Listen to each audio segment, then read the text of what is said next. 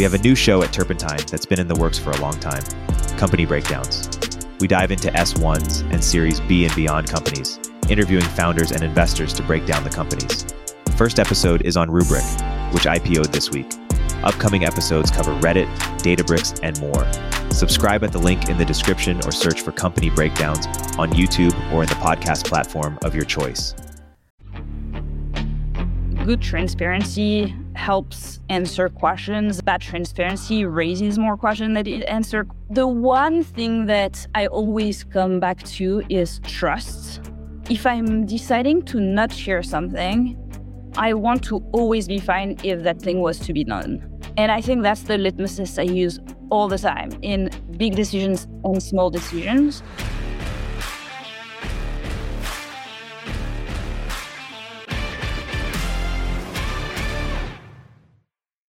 Mathilde, welcome to 1 to 1,000 podcast. Thanks so much for joining Jack and I. Thank you so much for having me. I'm excited. Mathilde, one thing that I think is really unique about your leadership style that I always love talking to you about is that I think you haven't just wanted to innovate on product, which is, of course, like table stakes for any founder to do, but I think you've also liked rethinking a lot of parts of just like how work gets done. And I've seen you over the years explore lots of different formats of things like work-life balance and what the employee relationship looks like.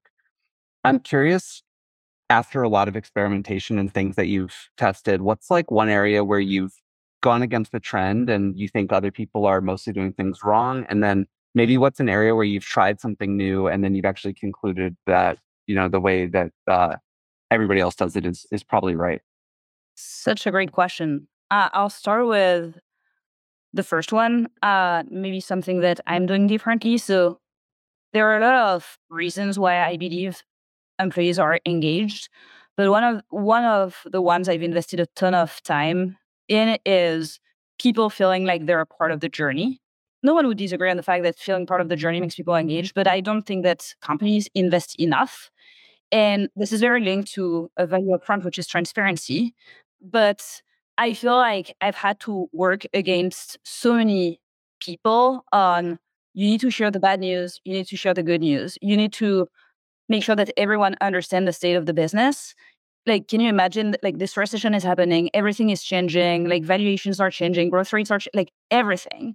And if I'm not the most transparent with the team around how I'm thinking about this, how the board is thinking about this, what are we seeing with our peers, then I don't think we'll build the level of trust and engagement. Yet it's slightly counterintuitive because in moments like this, you could try to optimize for maximum, excitement. And so really focusing on all the things that are great. But people are not stupid and they have a good feeling for what's working and not working and what's changing and not changing. So I would say that everything we've implemented for people to feel part of the journey, from feeling close to customers to understanding the business, understanding where we're going, really investing a lot in this quarterly presentation that I do. We have weekly all hands.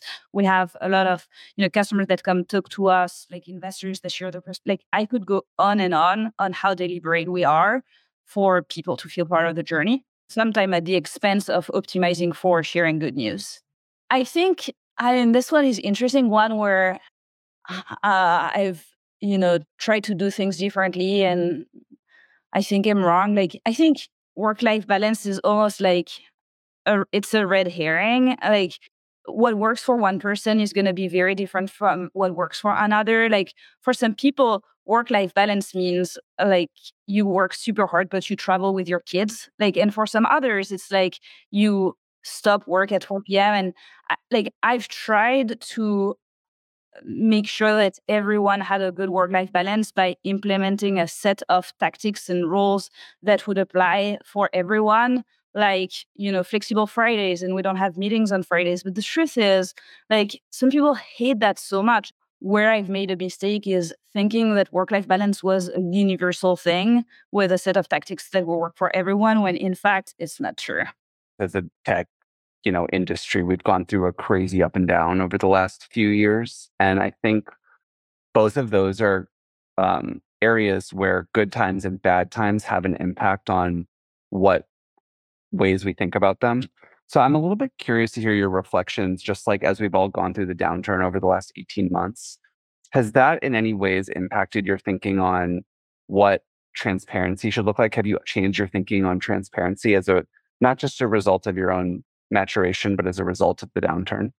For sure. I think in many ways, yes. In obvious ways, work-life balance is way easier when like we're a SaaS company, everyone is buying software. You can actually grow pretty fast without working crazy hours. And then all of a sudden, like everyone is reconsidering how much they spend on SaaS tools. And the reality is you actually need to work harder to get to the same result. I think on transparency, so maybe and specifically like this concept of feeling part of the journey and like really going back to basics and sharing like how the business is doing, what problem we're solving, like what product we're building. I feel like when times are great and growth solves all problems, like you don't need to be so deliberate about talking about where you're going and like having so many customers come. Like it's so exciting to be part of a winning team and like to have these career opportunities that come with the company doing super well. And so I guess I feel like I haven't necessarily done a good job when things were going so well. And then when things started going sideways and the economy started slowing down, I had to be so much more deliberate and coming back to things that we used to do in the early days, like the ones I mentioned before. Yeah, maybe one last question on this. I'm curious about how you think about pulling employees through that journey too. Like it's sometimes easy as founders when you're like, yeah, well, things are hard and this is like just what I have to do. So I'm gonna do it because this company is like one of my babies and whatever. But I'm curious for a lot of employees, I think the reality that they're facing relative to say 2 years ago is they're working longer hours, it's more challenging, and they're earning less money. And that's like a tough prospect for a lot of people to face. Even though it's just sort of the reality, I'm curious if you've had, or maybe just to hear about your experience, kind of bringing people through that, sort of new way of things.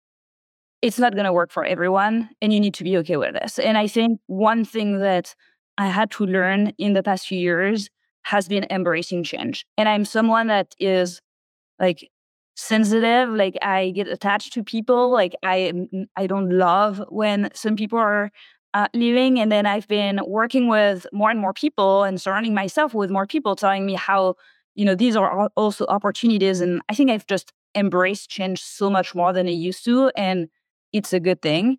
With that being said, the thing I think we've most often optimized for and still optimized for is people that care about the pace of learning. Because the reality is, there are a lot of things, you're right, that just aren't as true. Like, it's very rare, like right now, to join a company and then a year later, like your equity is worth like 10 times more. And then the year after, like, so you need to really find people who have the motivations that you think will be met during the journey. And what I found, and that's like, to be honest, and I feel like, Jack, you're the same way because we talked about this, but one of the things I'm driven by is my pace of learning. I mean, I've been very happy with with everything that has been happening because the pace at which I've been learning has been insane. But if people are not here to learn, one thing I had to educate them on is learning is not just about growing your team and like moving upwards, and it's also about owning more things. And I've spent a lot of time with CEOs that are much more experienced than me and who have told me how, in their experience, these moments when things are slower are actually a good moment to increase your pace of learning. And I think like either you're motivated by that, and that's great, you can work longer hours and still be a fulfilled person, or you're not, in which case anything I can try to do will be vain and I should just embrace the fact that might not be a good fit. Mathilde, I want you to go deeper on transparency because it's easier to be transparent when things are going really well. It's hard to be transparent, or it's harder when things are very difficult. Our CEO coach at On Deck, Jared Fleisler, would often quote your piece on your thinking on good transparency versus bad transparency, and we get into these long debates of, hey, we're about to have a layoff, or we're about to have this big thing at the company, and we don't even have the answer for it yet. How transparent should we be? How should we not? What have you thought about in terms of your litmus test for transparency and in terms of how you advise other founders? the way I talk about it is good transparency helps answer questions, and bad transparency raises more questions than it answers questions. Obviously, it's like once I've said this, you still struggle. But the one thing that I always come back to is trust. If I'm deciding to not share something, I want to always be fine if that thing was to be done. And I think that's the litmus test I use all the time in big decisions and small decisions. So I default to sharing a lot. Like, for example, before doing layoffs, like we had a monthly financial update, and like I shared everything, like how our burn was evolving, how our churn was evolving, like was it raising more questions? Like hard to tell, like hard to quantify. But what I know is in the processes of doing this, I was building trust. Like the reality is it's not because something is not going as well that you immediately know what to do. And therefore, we decided to be transparent about the state of the business so that when we would announce layoffs, then people would understand where we were coming from and nothing was hidden from them. So, I mean, it's hard to quantify. And I think like the layer you can add is how much you're working towards building trust versus trying to like just say I'm not raising questions. Like it's not possible. When things are hard, like transparency will raise questions. I remember coming to front and talking to an employee that has been at front for like 7, 8 years, and he was saying, "Yeah, I mean, we've heard." Because I was on mat leave, and and he was saying we heard all these good things, but like at the end of the day, like we know things are not as well. So like people know, and so you shouldn't think, you know, not sharing will not raise questions. Like people know, and so you'd rather share bad news. Yeah, one of my evolutions on this has been because obviously we've had more, probably like everybody else, have had more bad news to share in recent years than in the prior years. Has been It's just been surprising to me that it's really impactful sharing not just the sort of numbers and metrics, but like giving the sort of narrative and like the qualitative like story, tying it all together. Cause just like hitting people with like a board deck's worth of metrics doesn't really give people the story. And so in some ways actually walking out and, hey, this is like a challenging year for the business for these reasons. I'm like, here's the like really arming people with the story, which feels so counterintuitive to do. Cause you just as the founder, you don't you want to just say, oh, here's the numbers, but like things are good, but actually say, here's the numbers and here's why this is bad. I've actually found that that's like really important in rallying. Yeah, and I love that the phrasing of if it got out, would I feel okay about that? Like, would it instill trust? Would people understand why I had to keep this Yeah. keep this behind closed doors? That's very helpful. You mentioned earlier that you get attached to people, and so you certainly think a lot about like any good CEO, how to retain your best people. I'm curious, as your approach to employee retention more broadly, in terms of what have you learned about it? What's been effective, or how do you even think about it at a high level? At the high level, I think that the two things that keep people engaged are more equally important. Is one, what I talked about, so I won't talk about it, but like feeling part of the journey. Like, and feeling part of the journey is like understanding everything, but also like feeling like they belong. And so, a concrete example of this is we just did a company-wide offsite, and yes, it costs money, and we're not in like full money spend mode. But like, I think it's super important to build these connections. Or another example is I was very deliberate about bringing people in the office like super early on, like pretty much as soon as vaccines were out. And that was in SF, like a pretty controversial move, but I thought that will help make people feel like they belong. Um, so I think feeling like being deliberate about that, especially in these times where hybrid remote is more of a thing than 3 years ago. And the second thing is learning and growing. And like probably the biggest impact that you can have is like on someone's career is who their manager is. And so holding managers to very high standards and then investing in them because like a lot of them, uh, all of them could grow. I just felt in the early days that as long as the business is doing well and you're doing good work and you feel like you belong, it will be fine. But then now I've, of course, changed my mind. And I think having a great manager is the biggest impact. Hey, we'll continue our interview in a moment after a word from our sponsors. Earlier, we were talking about the importance of hard work. I'm curious how much self-selection you feel like you're doing on the recruiting side. Like I've seen JDs. I think Clubhouse famously had one that went viral that was like saying, "Hey, we want people who want to work on weekends," or like things that would other people would get mad at, so as to be like, repel them. Or some people also do that on the sort of Replit, I think, has something like, "Hey, this was started by Palestinians and our first customer was Israeli. Like, if you can't work with anyone across a political boundary, like, don't work here." And so I'm curious how much you believe in that or recommend kind of strong self-select, strong identification as a way to repel people who might not be a fit. Such a great question. I think, and definitely something that I think we've not done a great job at, just because I think we've tried to please so many people, and at the end of the day, impossible. I would say now we're so much clearer. The way I talk about it, and it's very cliche, but I think very true, is work hard, play hard. So I actually don't care if people are working on the weekends or like taking a lot of PTO or like whatever it is. Like again, like what will help someone be high energy at work is very different from another person. Like some people just like to have balanced days. And then you have French people, they work crazy hours and then they take like a month off in the summer. And it's fine. Like whatever works for you. But when you're on, you're on. And I think that's the piece that I didn't do a good job at self-selecting. Like I tried to pretend that you could have like the most amazing work-life balance and do everything at once. And then it was really hard to tell people like when you're on, you're on. And like, yes, there is a late meeting. Hopefully it's an exception, but there is a late meeting and there is a deadline and we have to meet it. And that's what it is. So embracing and being very explicit about work hard, play hard and what it means has been super beneficial. Yeah, and that was really hard in a market when like every company could grow really fast without working very hard. And so just the talent market dynamics were so different. Yes. I've hired a few people in the past few weeks. The market is insane.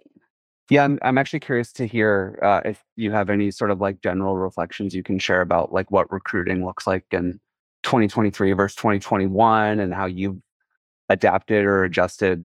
Well, I will tell you that it was energy draining for me to recruit in the crazy 2021. Like it was energy draining because I felt like I was selling, and I always want to be partly selling, but like most importantly, I want to assess the fit and I want to see some excitement on the other side as well. And like it's almost like to get the best candidates, you had to talk to these people who give you like there is a 1% chance they might be interested, but I'd rather take this 1% chance and so then you end up with 99 conversations out of 100 with people that are actually not that interested. So energy draining. And now it's so different because like you have amazing talent. And so you're still like telling them why and what is front, but you get so much energy in return because they're so excited to go to a great company. Yeah, totally. No, that captures it well, that it feels like balanced. And I agree. Like you still have to be selling the company. I don't think you can like walk in and think like there's still a lot of demand for great people, but it feels a lot more balanced. And there's also more time in the process in a way where like in the frenzy, it was just like if you don't move now, it's like you don't even get to fully evaluate before they have 10 offers. So now there's just a little bit more pace to it all, which is I think better for everybody, honestly.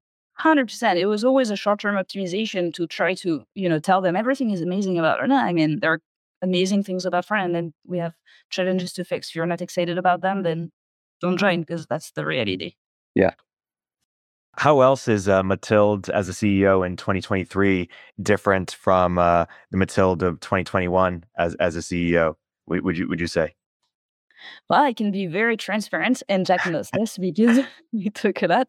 So my level of energy in 2023 is much, much higher than 2021. And I can explain to you why. I think it comes down to going back to basics and like working on fundamental like opportunities, problems, like being very close to our customers.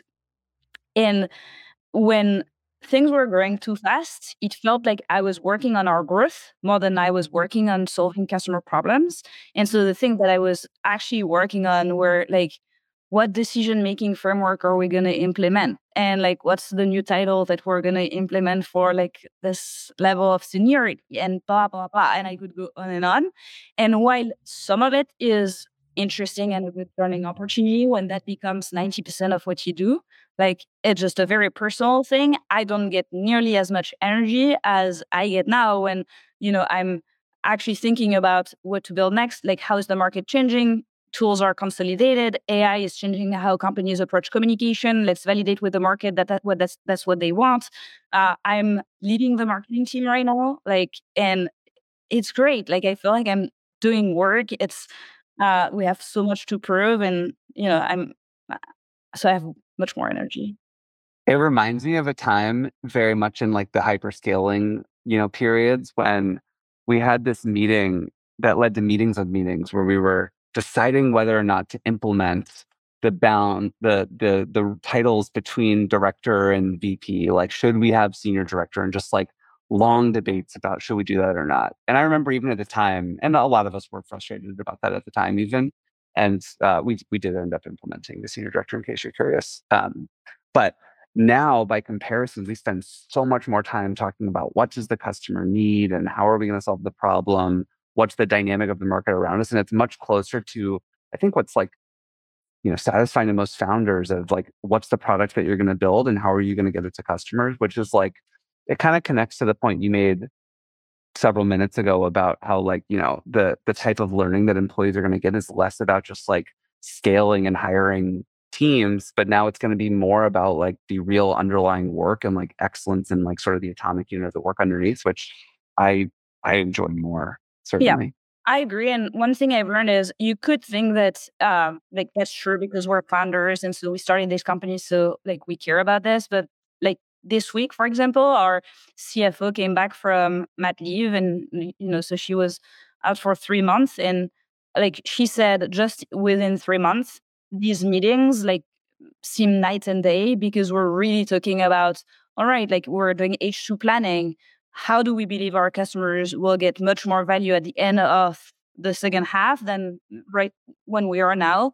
And I think that gives energy to our CFO so much as well, when you could think, well, like her job is really about scaling, and like hypergrowth seems exciting and intellectually challenging, but no, like it feels so right to put your customers at the center of everything you do. And this recession has forced us to do this. In a way, 2 years ago, we were forced out of it because it was so crazy. And I think it will remain a good learning opportunity forever. Maybe that's a good segue to talking about sort of like the business and product. I'd be curious just to hear some of your reflections. I mean, I think I can share for us at Lattice, we've just learned that the dynamics of the way people buy, the way budgets are done, the way people think about their renewals and expansions, a lot of it has really changed. And a lot of it has shifted both in terms of what roles inside the company have power, where the budget is flowing from, what sort of overall stack people want, and how much tool dispersion people are willing to tolerate versus wanting consolidation. I'd be curious just to hear some of your own learnings and reflections around like what have been some of the big shifts you've seen, and like how do you get your company to react? Yes, so many of them. One that's very specific to front, and then I'll say like less specific.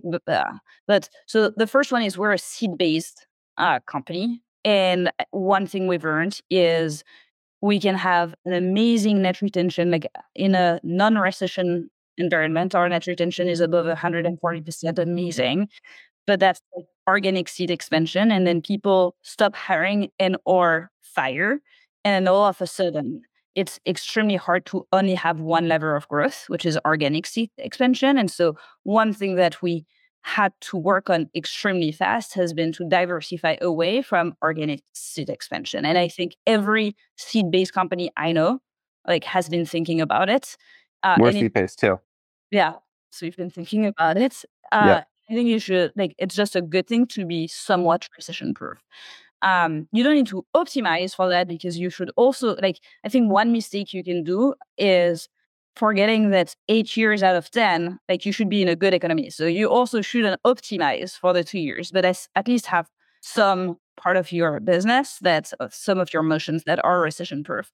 So that one thing that has changed. The second thing is I said I get energy from being in more customer calls. Like part of it is because I want to, part of it is I don't have a choice. Like I feel like on the other side, customers are bringing their execs way more. And so you need to bring your execs way more. And that's a completely new muscle for everyone at front. So that's on the renewal side. I think on the new business side, we have two things happening at the same time. It becomes easier and harder. So easier, one thing that we have going on for us is AI is starting to automate a lot of the transactional communication that's happening. And we've always been focused on more complex communication. So where you need like collaboration and escalation. And now people are putting their humans here. So the why now upfront is much more relevant today than it was like even 2 years ago. So that's helping us. And then what's harder is sales cycles take longer. And we just have to like big that because budgets are just so much tighter. The last thing is consolidation is a real thing. It's both a threat and an opportunity for us. So we like in September, we're doing a keynote and we're announcing a few new products. And that is clearly a response to companies want to consolidate because they want to make cost savings. They want to think about how tools talk to one another so that anything intelligent can learn from different systems at once. So that's also impacting our product strategy significantly. You talked about how to sort of diversify away from seat model or just sort of the seat dynamic.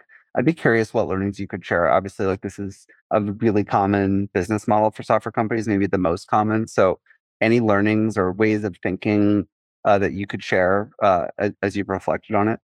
Yeah, I mean, I'm so much in the middle of it. So I think first learning is making sure that you're not like optimizing for the wrong thing. Like if you're seed based and have an amazing land and expand model, like you shouldn't shy away from it. Like you should still be deliberate about making that happen. I think there is a difference between saying you want to be multi-product.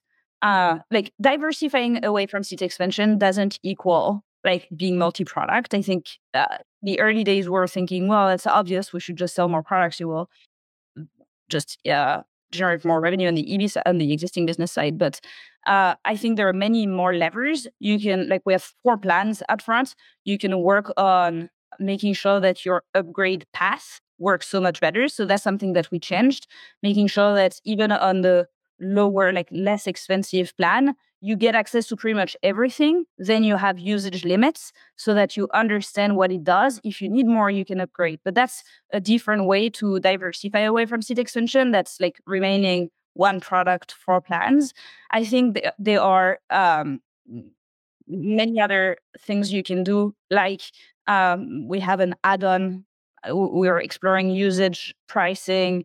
Like these are all things that are not multi-product. I think a product like Front or I'm thinking Asana or others, like some of them have such a big market that like releasing multiple products is not the right thing for us. Like for us, we'd rather have one single product, multiple channels of communication, like go really deep and making sure that we do communication plus operations, like workflows, insights, knowledge, everything. But this is just one product we sell. So my biggest learning is don't necessarily work on multi-product because it might not be the right strategy. And on this, I think our chief product officer always tells me one thing that I find so useful, which is like obsess over the value you're going to deliver to your customers. And if the best value you're going to deliver is by adding more things to your one product, do that. It would be a short-term optimization to build another product that delivers less value, but like add a revenue stream, good in the short term, bad in the mid term. Optimizing for customer outcome is always the best thing to do. Another thing you've been very deliberate about is your time prioritization. Well, first off, you make your calendar public so the whole company can see how you're spending time. How have you evolved your thinking on kind of like where is the highest leverage point for you to spend your time? I think it's more about how deliberate I am. Like, that's what's unique. At the beginning of every week, I have a 30 minutes where called like top of mind.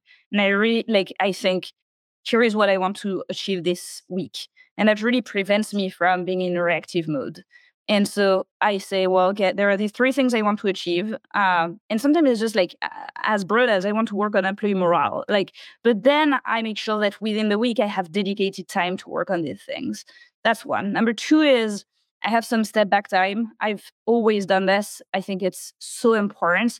I just read a book called Stolen Focus on how our brains are so bad at dealing with being bored or non-stimulation. And so I have 3 hours and all I have is a notebook. I usually go for a run for 30 minutes before so that my brain is clear, and then I don't have my phone and don't have my computer. And the truth is, out of the 2.5 hours I'm gonna have step back, I'm only gonna find one or two great things, and it's gonna be a lot of unproductive time and thinking about my personal life as much as my professional life. But it will put my brain in a state that is impossible otherwise, and that's what leads to the best ideas. Hey, we'll continue our interview in a moment after a word from our sponsors. Zooming out and gearing up towards wrap, I'm curious. You mentioned earlier that you have a number of CEO friends, and people further along who you have learned from and look up to. What are some superpowers that you've identified in these people or your CEO friends, perhaps Jack himself, that you wish that you wish you could emulate a bit better?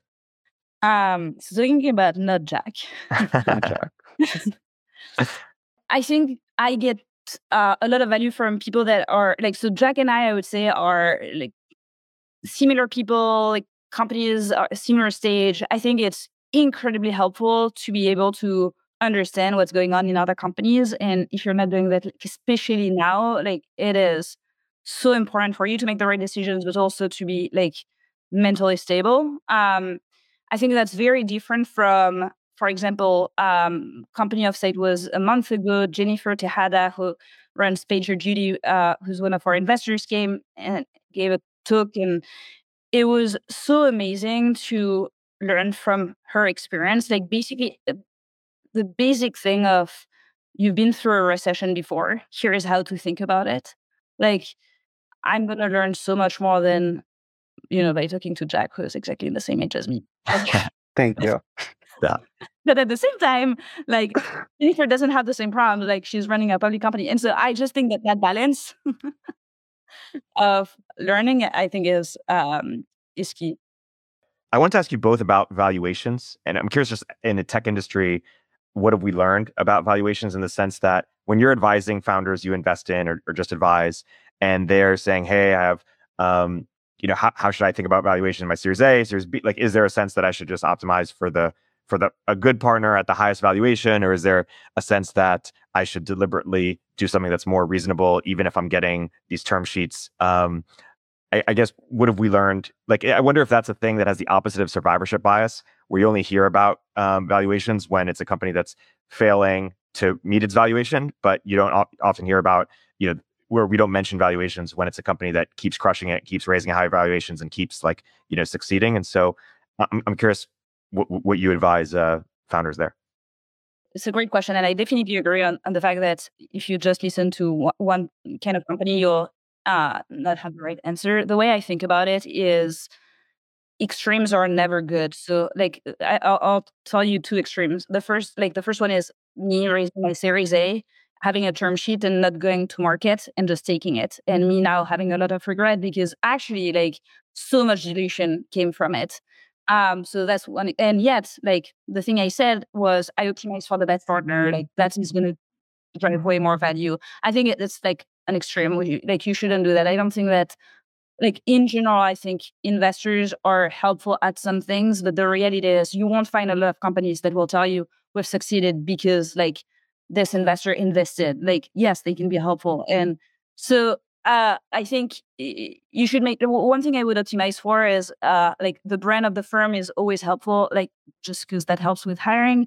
Two is someone that will help you do your best work. I've always found that when people I admire invest in my company, like I want to do well, and that has a really high impact. I always feel like CEOs need to reinvent the wheel and things that very smart people have thought about before. If you have CEOs of well-run companies that can share with you so many things about how they deal with comp and comms and like whatever, like just do that. That will save you a lot of time. But apart from that, like be realistic on what an investor is going to bring. So that's the reason to care about the partner, the investor, but not care to the point that you would have like, way more dilution. It's funny because I mean, I can, to be very concrete, like our first investor was Patrick Collison, and Stripe was known to have crazy valuations. And so like I was telling him I'm raising, and it was like, raise at this valuation. I was like, I think you understand where I'm at as a business. And I think it comes to what you're comfortable with. Like, I think it worked really well for Stripe, and that's great. And I don't think it's inherently bad. But the reality is, I always want to be able to tell whoever joins Farm there is an upside. And if I'm just a like paranoid, like French realistic, down to earth like person, like it's just who I am, and I'm not gonna change this. And I'd rather undersell and over deliver, and that's not a bad thing or a good thing. It's just who I am. And so just making sure that the valuation feels right to you is way more important than optimizing for the best valuation or not. Yeah, I think that was all really well said. I think I'm of I sort of shake out in the middle where I feel like on one hand, investors will obviously pitch a humongous amount of value contribution, but then when you're up close to it, you realize that, for, a great exec who works at the company for 4 years for 50 hours a week, giving it their blood, sweat, and tears in a functional role, if that person, is half a point or 1% or 0.3 or whatever that number is going to be, depending on stage and role and everything, that person is likely going to have a lot more impact on the trajectory of a business than, what any particular investor would. And the difference in dilution between investors can be much more dilution than what that one exec costs. And so by that metric, it's really hard to stack up and say, yes, it's worth spending 4 extra percentage points for a particular investor instead of spending that extra 4 percentage points getting much better and much more engaged, execs across a bunch of functions over a bunch of years. It's just like the math on that is really hard. The thing I would say about investors, though, obviously, as Mathilde alluded to, the brand is like weirdly important. Like the impact of the brand on recruiting, future fundraising, internal employee morale, like there's a real thing there. And I think that's really worth something. The other, though, is that the investor relationship, if you get the right one, it is a special relationship. And I know Mathilde has had investors like I have, which has been a very lucky thing to have investors who you really treat as a true confidant. You think of them like a real partner. You're willing to tell them everything. You're very vulnerable with them. And they are fully sort of aligned with the business. They're in there with you, but they're not inside. They're on the outside, and they've got visibility to all this other stuff. And so that's why the other side of it is that it's not just the same as spending, or spending equity on people who work inside the company. It is a unique thing. And, like my lead investor from our seed round and then did our A, Miles Grimshaw, who was at Thrive and now Benchmark. He's been a close partner to Lattice for like 7 years at this point. And that is, that's like a tenure and a durability and a set of context that, it matters a lot. So I don't want to undervalue it, but it goes to a point just because of just the math of it all. So yeah, I'd probably shake out in the middle. Yeah. I don't have anything to add on the investor side. I will say on the valuation side, we at On Deck definitely got caught up in this idea that we could now make a bunch of 7-figure, stock offers to employees who would then be more likely to join our company. And that worked for a bit, although there was a smaller subset of people who were more sophisticated who would say, hey, you're not really worth that. And now there's like less upside for like, it's actually counter or it's less interesting for that reason. And so I think we got caught up playing that game a little bit, and I think a number of other founders did too. For sure. Well, let's wrap on that. Mathilde, thanks so much for joining the 1 to 1000 podcast. It's been a great episode. Thank you so much, both of you. It was great to see you too.